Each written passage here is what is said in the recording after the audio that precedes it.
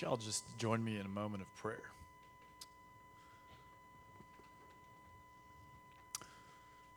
Jesus,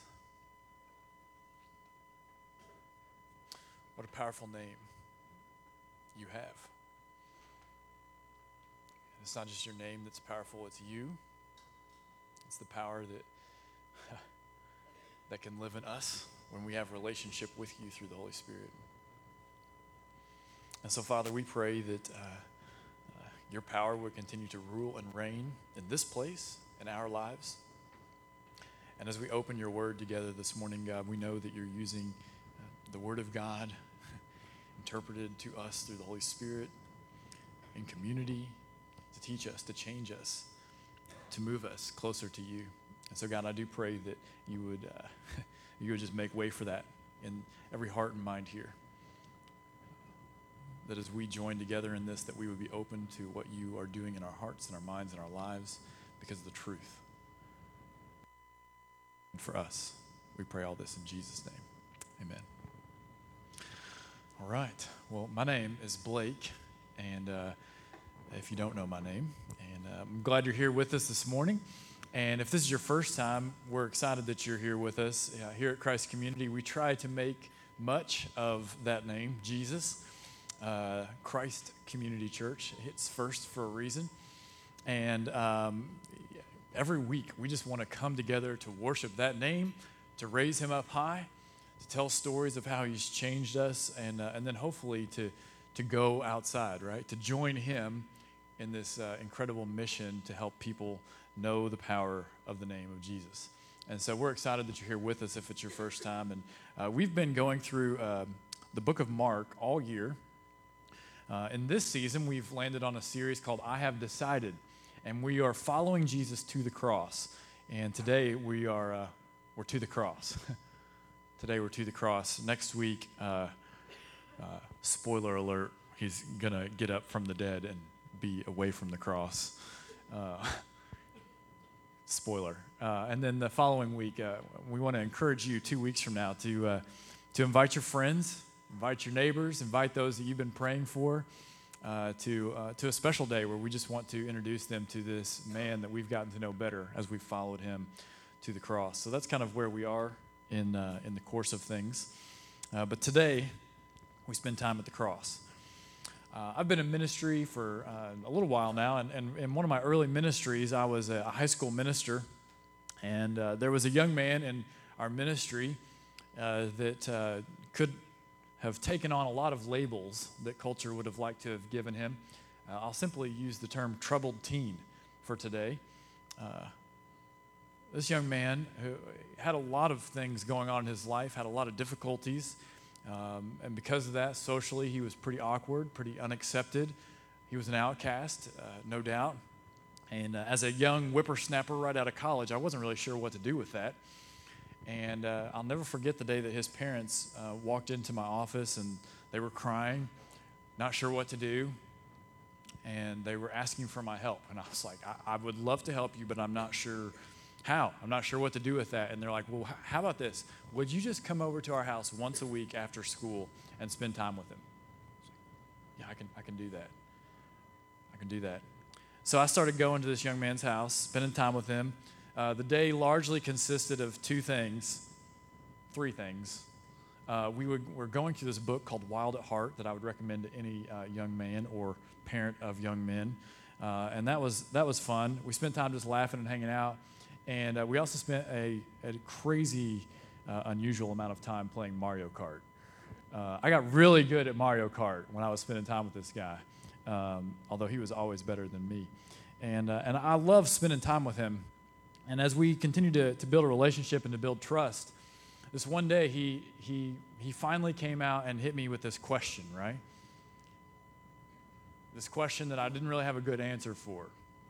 And the question, he looked me in the eye and he said, Blake, if God loves me, why wouldn't he take away my desire to hurt myself? Why wouldn't he take that away from me? I was like, oh man. Let me go back to college real quick. I'm not sure what they say about that, right? And we just had to sit in that moment. We had to pray. We had to We had to say, I believe that Jesus is the Son of God, right? It was difficult. And I think if many of us really, strip things away, we're real, we get past the busyness of life, there's a lot of these really difficult questions that are surfacing underneath us. If God is real, then why doesn't he take away my pain? If God's good, then why does he allow bad things to happen? If God is just, why does he allow injustice to continue, right? If God loves all people, why doesn't he just automatically forgive my sin? Like, why do I need to repent? Why do I need to ask for forgiveness? If God loves the church, then why doesn't he protect it from evil people, like pedophiles and thieves and gossips? If God's in control, then why doesn't he get things under control? Right? There's some difficult questions. Some difficult questions. And as we come to this account of Jesus on the cross, I was drawn, as I read through it several times, to verse 31 and verse 32. And maybe for the first time I realized that there was people like me, like us, that wrestled essentially with the same thing. And in these two verses we read this: in the same way the chief priests with the scribes were mocking him among themselves and saying, he saved others, but he cannot save himself. Let the Messiah, the King of Israel, come down now from the cross so that we may see and believe. Even those who were crucified with him taunted him, right? The question that's underlying this that we can kind of fill the blanks in on is, if God is, fill in something, right? If God is good, if God loves me, if God is righteous, if he's holy, if he's just, then why doesn't he fill in the blank, right? We're searching, we're seeking. We want to know the answer to these questions, God. I mean, how are we supposed to know what to do when there's so many questions that we have about God? How can we decide to follow Jesus when we're still wrestling down these questions? How are we supposed to decide to follow Jesus when it seems hard to tell if Jesus is even fighting for himself? Why don't you just come down off the cross, Jesus? Why don't you just come out as the King of the universe? Why? There was another guy in this story who might have been waffling with similar thoughts that day. We meet him in verses 39 and following. It says, when the centurion, who was standing opposite him, saw the way he breathed his last, he said, truly, this man was the Son of God. Truly, this man was the Son of God. I love this. In the biblical culture of Jerusalem, there might not have been a greater representation of a rough, tough, manly man than the centurion. These men were commanders of 100-man armies. They were incredible leaders with strong minds, great courage. They had tremendous influence and respect. This man was a man. He was a man. And as he watches Jesus take his last breath, the last shred of life in Jesus, his last ability to just breathe, is what convinces this man that Jesus was the Son of God. But I love this visual range of people that Mark shows to us here in his gospel. And I pray that we don't miss this, because, man, our culture is so good at this too. And we're in the middle of all these conversations. We talk about the centurion, and he makes this bold, declarative statement. This was the Son of God. But in the very next verse, it says, there were also women watching from a distance. Among them were Mary Magdalene, Mary the mother of James the younger, and of Joseph, and Salome. In Galilee, these women followed him, and they took care of him. Many other women had come up with him to Jerusalem.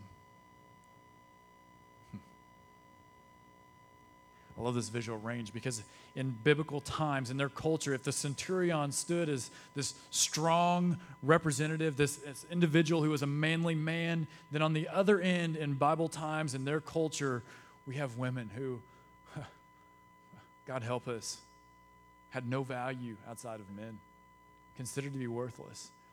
And yet Mark is reminding us of the power of the gospel, the power of the cross, and this visual range of people. He says, here's the centurion who says, this was the Son of God, but in the very next breath, he's reminding us of these women watching from a distance. the strength of a mother to watch her son die in excruciating pain. The strength of women who followed him and took care of him, watching as he was horrifically tortured. And if that doesn't express the strength of their belief, then I don't know what does. And so here Mark, the author, graces us with this beautiful picture of the range of people who can believe that Jesus is the Son of God. There is no one too strong, too weak, too tough, too worthless, and at the same time, may we not miss that in the shadows of the cross, there is no difference in value of this centurion and of these women. Their value at the cross is not determined by their gender or their status, but simply by their belief that Jesus is the Son of God. One expressed by words, the other expressed by the incredible strength of their presence, simply being there. But let's be people for a minute, right? Believing that Jesus Christ is the Son of God is really hard. It's a really difficult thing to do. The world tells us that you can have your belief and I can have mine. And we can both be right. We can just avoid each other and it's all good, right? Have you had that conversation with someone? The world tells us, follow your heart. Follow your heart. Isn't that belief? If I just followed my heart, right? If I'm just being 100% honest with you, if I followed my heart, I would end up in bad places with bad people doing bad things. That's what would happen if I followed my heart. My heart, apart from Christ, is incredibly bad. The world tells us not to trust anyone further than we can throw them. You've heard that said, right? Don't trust what you can't see, is the implication. Don't trust what you can't understand. As much as I love my wife, I know that I don't understand my wife. I love her, but I don't understand her all the time. And if you're married and you can't say the same, then God bless you. But I trust her completely. I trust her completely. Certainly, a creator God has given us the capacity to have faith in things that we cannot see. You see, even our ability to believe that Jesus is the Son of God is an incredible grace and an incredible gift to us. It's hard to believe that Jesus is the Son of God, but thanks be to God who gives us grace even in these things to say, I believe. It's hard to believe that Jesus is the Son of God. It's hard to say, I have decided to follow Jesus. But why is it so hard? Why? We know our struggles. We know our temptations from the time of our birth. We know the effects of others' sin in our lives since birth. We deal with sin and its effects. We try to reconcile the problem of evil in our human brains, and we just can't at times. Why is that? Perhaps, just maybe, we are more like the people who led Jesus out to be crucified than we might think. Because you see, in order to protect ourselves, we do some really stupid things. Some really crazy things. We do those in order to avoid being hurt or to avoid being real. We put up veils to keep us from having to face our sin and the effects of sin in our lives because it's just easier that way. And there's all kinds of things that create this veil between us and God. And what's ironic and maybe not ironic all at the same time is that we see so many of the things that we wrestle and struggle with exposed in the story of those who led Jesus out to be crucified. We get lost in the crowd, just like the soldiers who found comfort just being part of the group. Not one soldier was willing to stand out of the crowd and say, are we sure that this is the right thing to do? But instead it was easier just to say, I'll join in. And we wonder what the value in standing out for Jesus really is. Because life is easier when we don't. Amen? It is for me. We mock those that we don't understand, just like the soldiers who hailed the King of the Jews with laughter. Today it's even worse. We can mock people whose names we don't even know and almost forget their humanity. We mock those we do know because we fail to understand why they are who they are and why they do what they do.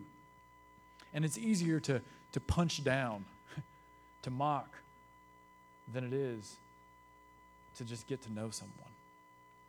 We attack others like the soldiers who spit on him and hit him with a stick. And we do it oftentimes I don't think we even do it to hurt the other person, but rather to defend ourselves or to increase our own influence.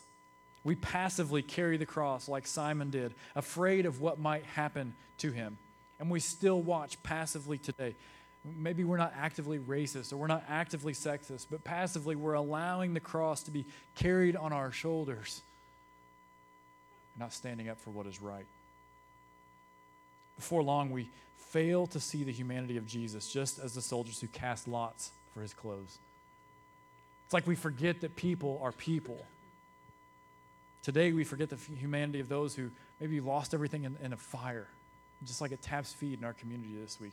We forget the humanity of people who are navigating life without a loved one. We're there at the funeral, but 3 days later, how are they feeling? How are they making it through the day? We forget people's humanity when we forget that they're battling demons from their past that they might not even be able to identify or recognize in their lives. And we just press on because we've got things to do. And then we walk by and we shake our head in disappointment, just as those who passed by Jesus that day did. All because we can't wrestle down our own stuff. We become so disappointed in Jesus that we can't hardly imagine deciding to follow him. Because Jesus, if you are good, then why don't you fix this, right? The question underlying our questions. The truth is that it has nothing to do with him, but rather everything to do with us. He is good, and we are not.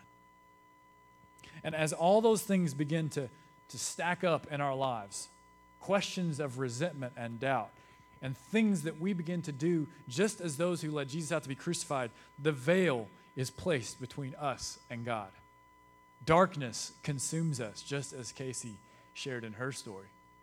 And when we're in those seasons of darkness, how do we respond?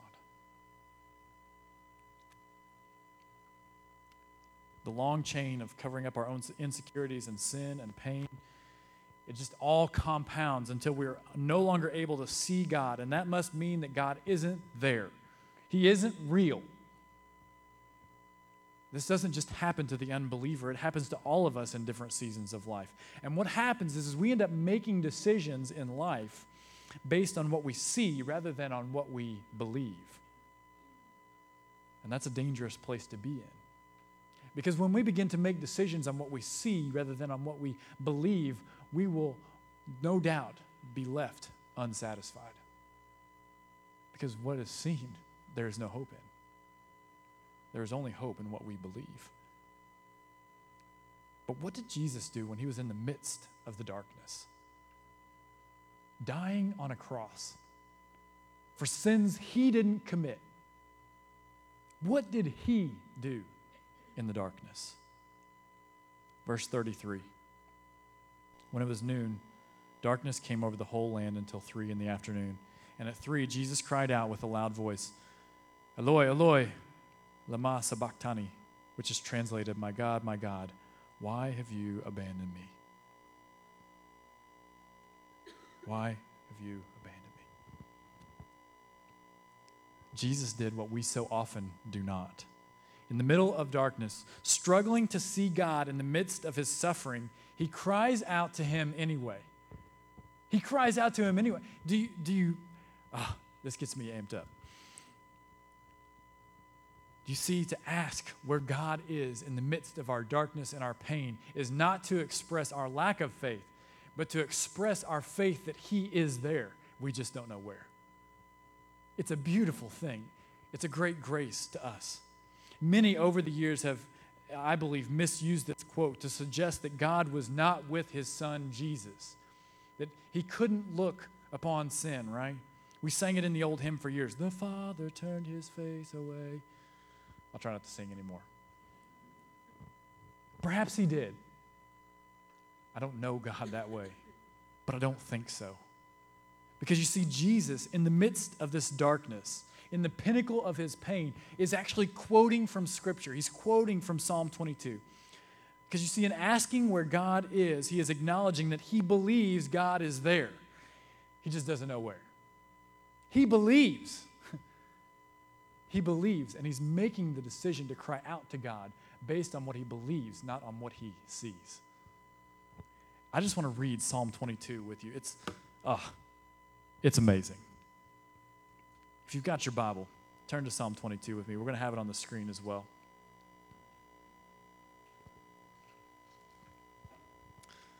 Father, just give someone hope.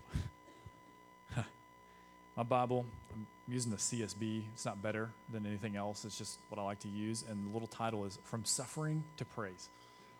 It's kind of long, so just hang in there. But it's amazing. My God, why have you abandoned me? Why are you so far from my deliverance and from my words of groaning? My God, I cry by day, but you do not answer by night. Yet I have no rest.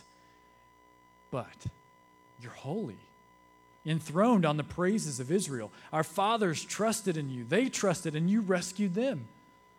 They cried to you and were set free. They trusted in you and were not disgraced. But I am a worm and not a man, scorned by mankind and despised by people. Everyone who sees me mocks me. They sneer and shake their heads. He relies on the Lord. Let him save him. Let the Lord rescue him, since he takes pleasure in him. It was you who brought me out of the womb, making me secure at my mother's breast. I was given over to you at birth. You have been my God from my mother's womb. Don't be far from me, because distress is near, and there's no one to help. Many bulls surround me, strong ones of Bashan encircle me. They open their mouths against me, lions mauling and roaring. I am poured out like water, and all my bones are disjointed. My heart is like wax, melting within me. My strength is dried up like baked clay. My tongue sticks to the roof of my mouth. You put me into the dust of death. For dogs have surrounded me. A gang of evildoers has closed in on me. They pierced my hands and my feet. I can count all my bones. People look and stare at me. They divided my garments among themselves, and they cast lots for my clothing. Just want to stop for a minute, right? Number one, have you ever felt some of the things that you're reading here in Psalm? That life is dried up, that it's so difficult, that it's hard. Christ can identify with you no matter where you are in your season of life. But number two, isn't God's word amazing? That long before Jesus was ever going to die on the cross, long before any of these things that we read in Mark 15 happened, he had revealed them to be true through his word, through the writing of David in Psalm. But you, Lord, don't be far away. My strength, come quickly to help me. Rescue my life from the sword, my only life from the power of those dogs. Save me from the lion's mouth, from the horns of wild oxen. You answered me. You answered me, and I will proclaim your name to my brothers and sisters. I will praise you in the assembly, you who fear the Lord. Praise him, all you descendants of Jacob. Honor him, all you descendants of Israel. Revere him, for he has not despised or abhorred the torment of the oppressed. He did not hide his face from him, but listened when he cried to him for help. How comforting is that? That when we cry for help in the midst of our darkness, when we are veiled between God and we don't see where he is in our circumstances, I will give praise in the great assembly because of you. I will fulfill my vows before those who fear you. The humble will eat and be satisfied. Those who seek the Lord will praise him. May your hearts live forever. All the ends of the earth will remember and turn to the Lord. All the families of the nations will bow down before you, for kingship belongs to the Lord. He rules the nations. All who prosper on earth will eat and bow down. All those who go down to the dust will kneel before him. Even the one who cannot preserve his life, their descendants will serve him. The next generation will be told about the Lord. They will come and declare his righteousness to a people yet to be born. They will declare what he has done. Our questions, your questions for God, are often our realest expression of faith in God. And as we begin to ask those questions, and by those questions, let God know that we believe he is there, we just don't know where, he rescues us. He saves us. But more than that, when he dies, the veil is torn. You see, in this moment where he cries out, where he quotes Scripture in his darkest hour and breathes his last and dies, the veil is torn from top to bottom. You see, this veil, it separated what was known as the Holy of Holies from everything else in the temple. It was the earthly dwelling place of God himself in the Old Testament. Men were not even allowed to go there except for once a year by the high priest, and he would go in and make a payment for the people's sins. Near 60 feet tall was this veil, and it was torn from top to bottom. This tells us that this wasn't like Peter hanging out in the corner, like ripping it, when it wasn't him. He wasn't trying to make up for all the wrong that he'd done and the doubt that he'd had. God himself tore the veil from top to bottom when Jesus died. Jesus had paid for our sin, and the relationship between us and God was able to be restored. The darkness that separates you and God, Christ can rip it from top to bottom and restore your relationship with the creator of the universe. The veil was torn, and so too can yours be. There may always be remnants of sin in your life. You might never forget the pain, but you can live free from it. You might never be able to understand it all or to wrap your brain around some of the questions that you have, but you can know that Jesus is the Son of God and pursue understanding in light of that. Let's see how. And let's see what that looks like for a common, everyday Joe. Mark 15, verses 42 through 46. Jesus is dead. It says, when it was already evening, because it was the day of preparation, that is, the day before the Sabbath, Joe of Arimathea, a prominent member of the Sanhedrin. I love the details of Scripture, right? Who cares that he's a prominent member of the Sanhedrin? We care, and you know why we care? Because only days ago, the Sanhedrin was the first to sentence Christ to death. Joe was there. Joe allowed that to happen. A prominent member of the Sanhedrin who was himself looking forward to the kingdom of God came and boldly went to Pilate and asked for Jesus' body. Pilate was surprised that he was already dead. Summoning the centurion, he asked him whether he had already died. And when he found out from the centurion, he gave the corpse to Joseph. And after he bought some linen cloth, Joseph took him down and wrapped him in the linen. And then he laid him in a tomb cut out of the rock and rolled a stone against the entrance to the tomb. Hello? Joseph, right? You kind of just want to look this guy in the eye.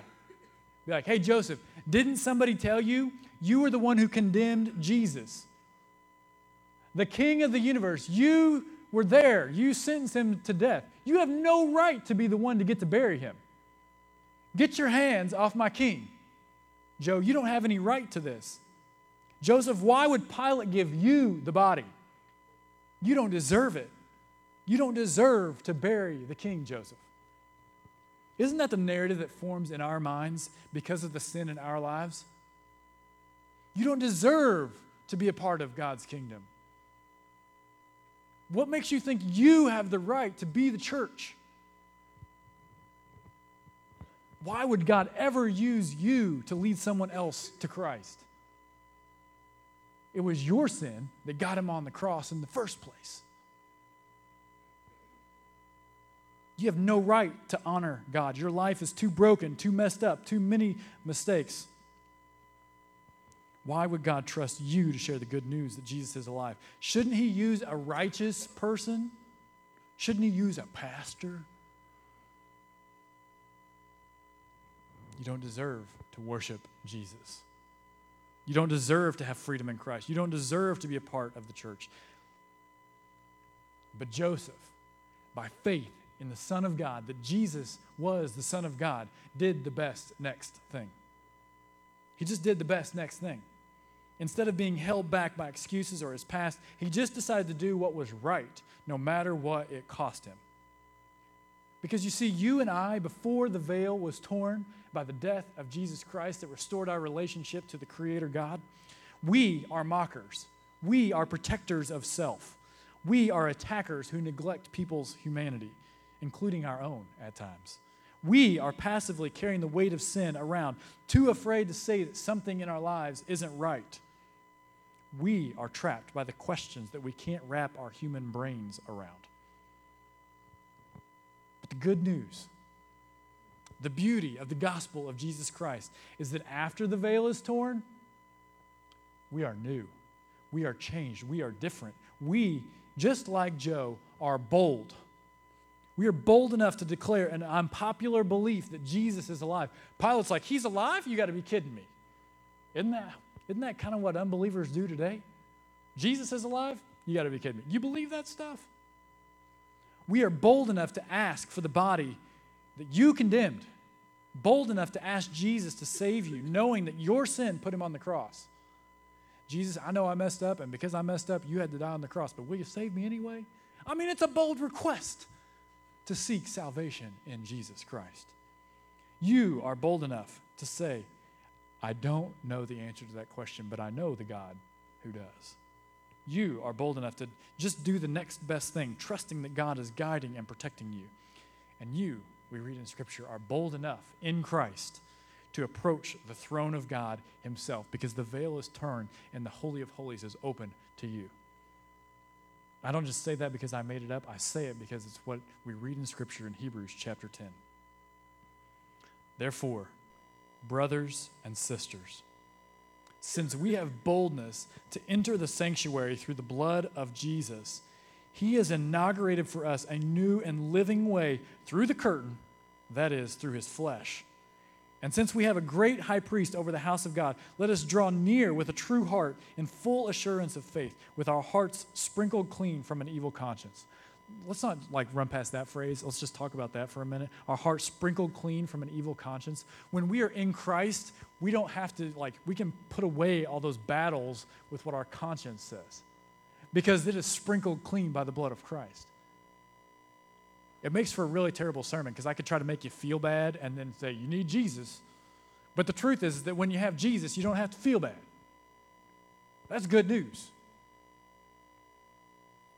And our bodies washed in pure water. So let us hold on to the confession of our hope, right?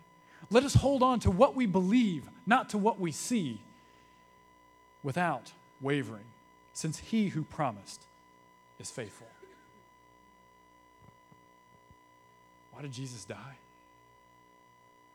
What does it matter when I go to make my decision about how I'm spending my time and how I'm living my life? Why did he die? He died to forgive my sins, yes. But he died to restore that relationship, to cut through the darkness, to give us a hope, and to cleanse our evil consciences so that we can live as new creations. Thanks be to God for that. So today, be bold with those who don't want to hear you say that Jesus is alive and he wants to change your life. It may be a family member that you see tomorrow. Be bold enough to ask Jesus to save you from the sins that put him on the cross. If you've never asked him for that, it's a scary thing to ask. I get it. Ask him. Be bold enough to believe that Jesus is the Son of God, knowing that God has given you that grace to believe in him. Be bold enough to say, I'm sorry, to those you have wronged. Be bold enough to draw near to God, to get really close to God in his word and in community and through the Spirit, and say to God, now what? What's the next best thing for me to do? And it may be as humbling as burying the body of Jesus Christ. But in that act of obedience, you find life again. Maybe you won't bury somebody, but maybe there's a humble act of obedience, a simple, small thing that God is asking you to do next. And if you'll only do that, you will unlock all that God has for you. This week, do something so bold that someone tries to verify that your God is real. be so bold, do something so outrageous with the love of Christ that they say, I want to know who he believes in and why he would do that. Be bold. Be bold enough to claim that your conscience is cleansed by the blood of Christ and does not have to live in guilt and shame. Be bold. Be bold and decide to follow Jesus. Let's pray.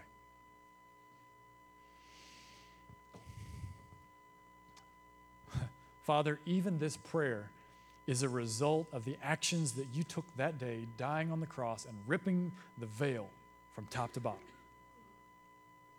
We can pray to the creator of the universe because the relationship is restored. We have full access to you. And so in light of that, God, I just pray that in this moment, we would all be lifting up our hearts and our minds and in prayer to you.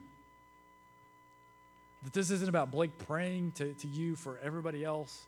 That this is about us reconnecting with you, claiming that, man, the darkness is gone. You've cleansed me, and I am bold enough to approach your throne. Huh. It's amazing. And so, God, I just ask and pray that in this moment, as we respond to that truth, I pray, God, that the veils of darkness are cut in two in people's lives. That for those in this room who have never had the boldness to approach you and say, I want a relationship with the Creator God. God, I pray that you would give them the boldness to step out of their chair today, to come and meet me in the back and pray. God, I pray that you would give them that boldness. God, I pray that you would be with those who, man, they're believers and they've been walking in a season of darkness and they don't know where you are. I pray, God, that you would give them the courage, the boldness to ask the hard question, to express that they believe even though they can't see. Break those chains of darkness in their lives today, God, we pray.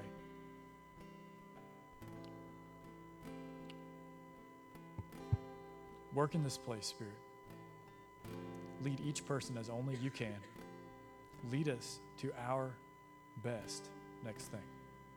We pray in Jesus' name. Amen.